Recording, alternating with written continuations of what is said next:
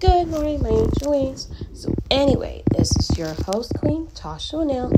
And so the movie of NCT Nation was really, really exciting. It was really good, amazing, awesome. We both loved it. And Wavy, they look good. NCTU, they look handsome. NCT Dream and NCT 127. It was the best movie ever. I love all those boy groups of K-pop and C-pop. So yeah, I'm a super fan. But anyway, enough of that. So yes, I'm excited. Can't wait to finish watching Sweet Home Season 2. I do wonder who will live and who dies in the Kdrama TV show of Sweet Home Season 2. Song Kang. But the best part is, is that Christmas is going to be here soon. And I'm so excited. I can't wait to open Christmas gifts, spend time with family. And what else? Oh yeah.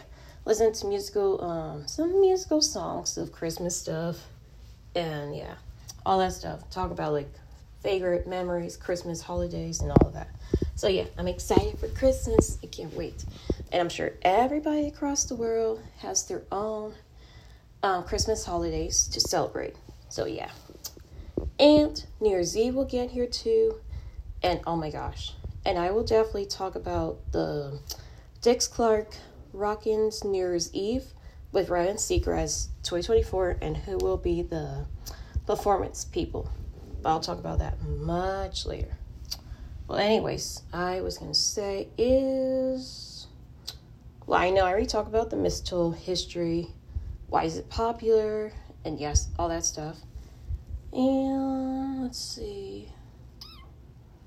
I'm thinking. Yeah, I think that's... Oh, yeah.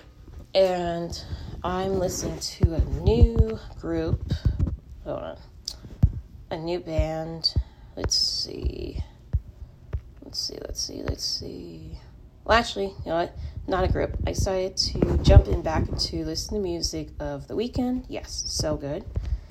And let's see. D-Ice, yes, I listen to their stuff. They're really good. So, that's all the gossip news for today. And have an amazing day, my angel wings.